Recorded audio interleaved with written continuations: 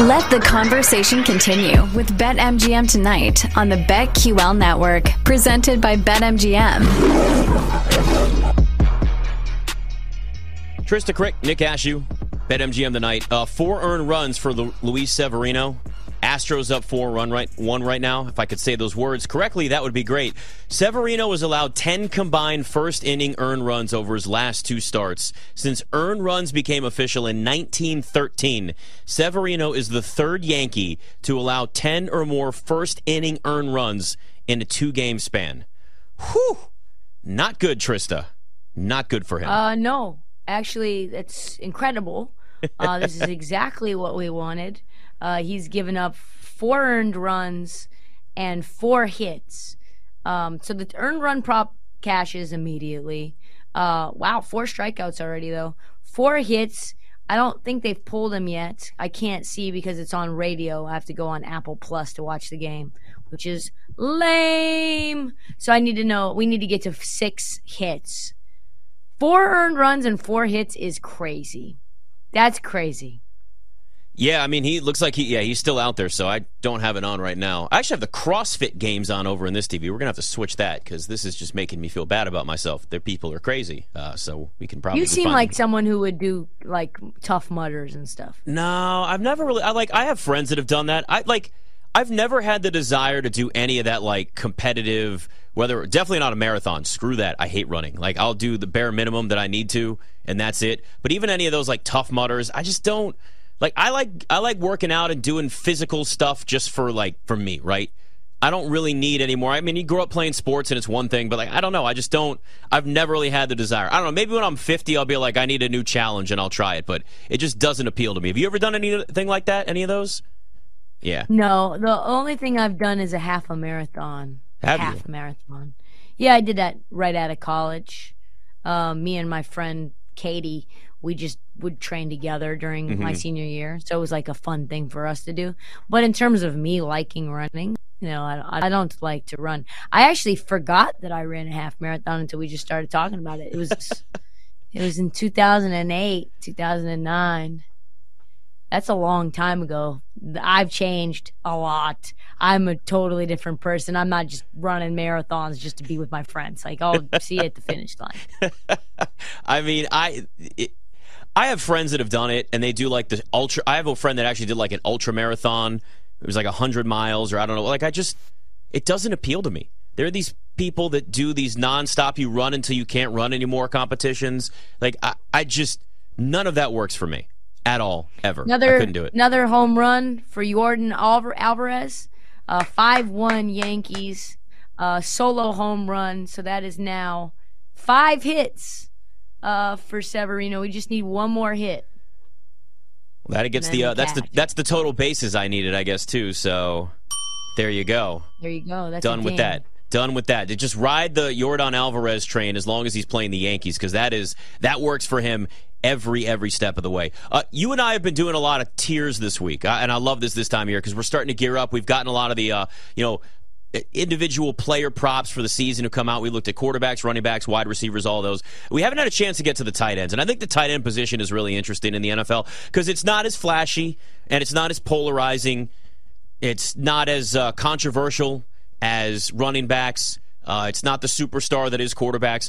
But it's a massively important position in today's NFL. And we've seen tight ends over the years get more and more evolved, right? They're not just big blockers. They, obviously Tony Gonzalez is somebody you think about, and then you go to Antonio Gates and Jimmy Graham and Gronk. And we don't have a Gronk now in this league. But there's still some really elite tight ends that can go on and have monster seasons again this year. And if you think of the very top, it's Travis Kelce, it's Mark Andrews, and it's George Kittle. And those are 3 guys, one in Kelce, with all the different receivers spread out you got in Kansas City. That's Patrick Mahomes' go-to guy. Mark Andrews was the safety net and got a ton of targets before you added some receivers to that offense in Baltimore. I think he's going to have a really good year this year, too, just because now there's going to be more just eyeballs on some of the other weapons Baltimore has. And then George Kittle, with all of the different dynamic playmakers they've got with the 49ers, the one go-to that Brock Purdy will have is his tight end in George Kittle, and tight ends are always a safety net for young quarterbacks. Those to me are the three elite quarterback or elite tight ends that we have in the NFL. Yeah, I think I tier Travis Kelce in a league of his own. He's just so consistent. I played fantasy football, obviously. We talked about that earlier this week.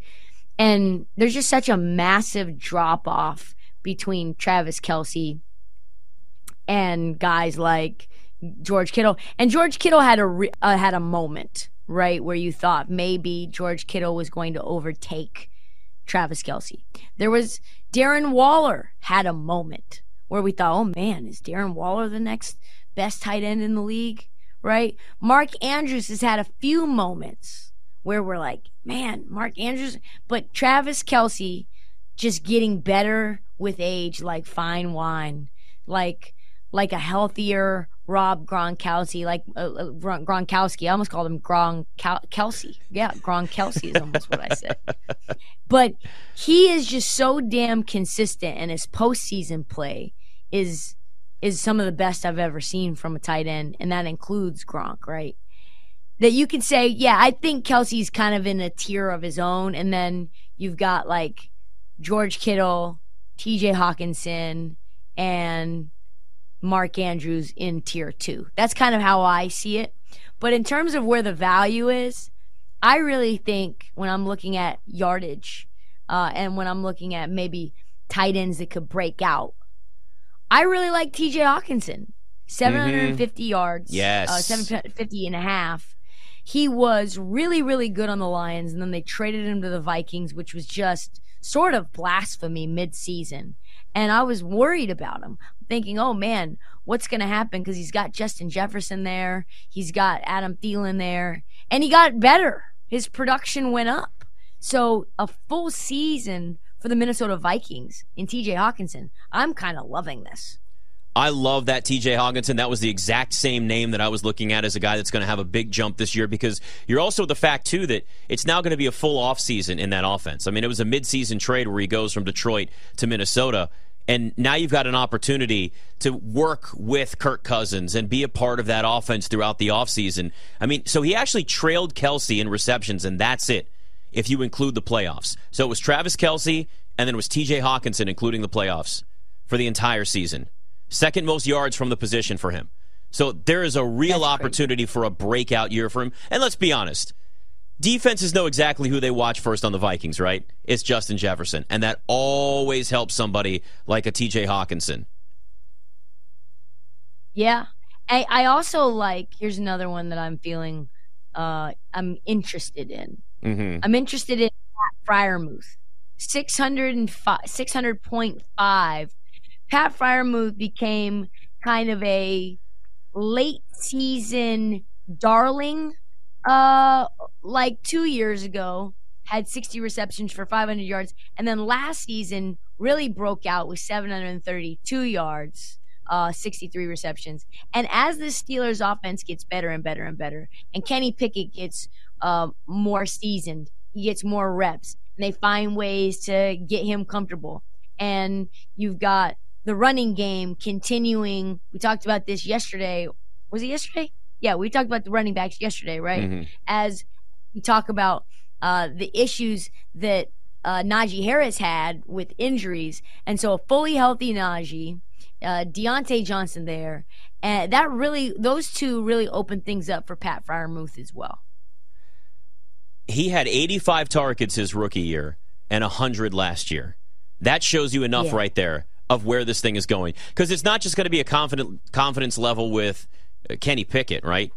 It's also going to be a confidence level with the coaching staff. They understand, all right, we can start drawing up more plays for you. We can count on you more. You saw him make big catches last season in clutch situations. In the overtime game, I think it was against the Bengals, if I remember correctly, where he's helping them drive down the field late. Like, those are the types of situations where everybody starts to believe in you. And again, it also is a young quarterback situation there, too, with Kenny Pickett. It's always always tight ends. You got a good, at least a solid tight end, good hands that can make plays, and it's a short yardage situation, or it's a red zone, goal line, any of those various scenarios, you throw it up to Freiermuth, and you know, all right, this is a guy that I know that I can count on moving forward. So, and yeah, some of it's just the young guys too, right? You talk about T.J. Hawkinson, and we look at Freiermuth, and those are two right there that are just young tight ends that can kind of take that next level. And it's crazy to think. I do get what you're saying with Travis Kelce being in a league of his own, because he's just been doing it for so long. I mean, it's very rare that you have tight ends that put up as many 1,000-yard receiving seasons as he's had, right? Since 2016, he's had at least 1,000 yards receiving. His prop this year is sitting at about 1,100, and nobody else comes close to that. So you do kind of have somebody that's done it for a long time that's there. But we do have a couple of young tight ends, I think, that are kind of creeping their way through, that are starting to climb that next level. And, you know, it's the same thing with the receiver position, right? We look at, like, I think the receiver position is as deep and as talented as it's ever been in the NFL. I don't know if I'd put the tight end spot there just quite yet, but, like, the way that the league keeps going, and you keep allowing more and more pass plays, and you're getting more athletic tight ends, or you're finding guys that can kind of be a tight end that can step out and, you know, even play out of the slot if they need to. That matters. And you know what? We got to throw Kyle Pitts in there as somebody that should have a better year. The problem is, I just don't know what's going to happen with Desmond Ridder. We know they're going to want to run the football. You got Drake London out there as certainly another distraction for defenses on the other side of the field. And then you sit and go, okay, I mean, a great rookie year for Kyle Pitts. Expectations lower, but great rookie year. This past season, it's Marcus Mariota and it's Desmond Ridder. That's a downgrade from Matt Ryan. I understand Matt Ryan's not the same quarterback, you know, that he used to be, but like the reality of it is, it's just different. So Kyle Pitts may have as much talent as any of these other young tight ends we've mentioned, but he could be just limited even the next couple of seasons if they can't figure out exactly what goes on at quarterback, if Desmond Ridder's not the guy. And I just don't expect him to throw the ball a lot. I think they're going to run the ball like an old school NFL team. Yeah, I would be reluctant to bet on or draft Kyle Pitts in any fantasy teams at all. I've been bitten by that before, and with injuries and the scheme, it's just not a favorable spot to me. The player, though, that I think is very interesting in terms of favorability and spot, and you mentioned, you know, having other weapons distract the defense, is a name that we haven't even seen play in the NFL yet, and that's Dalton Kincaid. Mm-hmm. Dalton Kincaid is going to be schemed by defenses as like the third or fourth option in the passing game. Obviously, Stephon Diggs takes up a bunch of real estate in the defensive coordinator's heads, right? Then you've got Gabe Davis, who obviously had a really down year compared to where we expected him to be, but still can get busy, and we know that. Dawson Knox, really, really good red zone threat. He has been Gabe Davis has been a touchdown machine, and Knox is very similar to Kincaid, but just like heavier. So I think Dalton Kincaid's going to have a ton of places to thrive. I really like him in terms of maybe looking at his offensive player of the year. That just in terms of like how big those odds are, 30-1. But then you look at him in terms of the yardage. I'm trying to find it now. And do we not have it? No, we don't have it. I'm trying to find it as well. But I think backing Dalton Kincaid however you can is going to be a very, very profitable idea. Yeah, there's a lot of rookie props that are still not out, and they just probably don't know where to set the numbers. I get it, and that's fine. But that might just be a week-by-week thing, right? You know, you just kind of look at where he is, and you can start targeting what his receiving yards are, his receptions, those types of things. Because it's going to be an interesting situation with those two tight ends and Dalton Kincaid and Dawson Knox with the Bills. And hopefully that'll entice Josh Allen. I don't know, maybe not take as many hits and maybe just chill just a little bit. Do we count Taysom Hill as a tight end now? Are we going that route? I guess he's listed as a tight end, so are we calling him a tight end officially? Not a hybrid quarterback, wide receiver, running back, tight end, offensive lineman? No? Not in on Taysom Hill at all? No. He stinks. I mean, no, you can't say that. He's versatile. He's just not great at. He's the type of player that's like not great at one thing, but can do a lot of little things. So he's going to keep himself with, you know, he's going to have a career where he just continues to thrive in the league by, you know, I'd say regular standards, right? Like he's thriving compared to a guy that plays 3 years and he's out just because he can go out there and do anything for you. Use him as a weapon. He's a 6'2" tight end that's really a quarterback that can't cut it. So he's a guy that Sean Payton wanted to pay, and he paid him. And now it's like, well, we paid you. We got to find a way to use you, I guess. He's a fine player, but he's not very good, and he doesn't do anything very well. I'm going to miss the debates of whether or not he's actually a quarterback. Like, that's going to be gone now. Now they just decided, nah, you're a tight end. We got Jameis Winston here. Last year was Andy Dalton. You're like, no, Taysom Hill, you're gonna be a tight end for us now. It's disappointing. Took away all our fun. See you, Taysom. And see. I mean, some guys should have probably converted a wide receiver or tight end a long time ago. He kind of hung on into the quarterback spot for a long time. We said that about Tim Tebow, and by the time he tried, he'd been playing baseball for 10 years, and then you're like, oh, this guy actually not a tight end at all. Oof. Yuck. It's BetMGM tonight.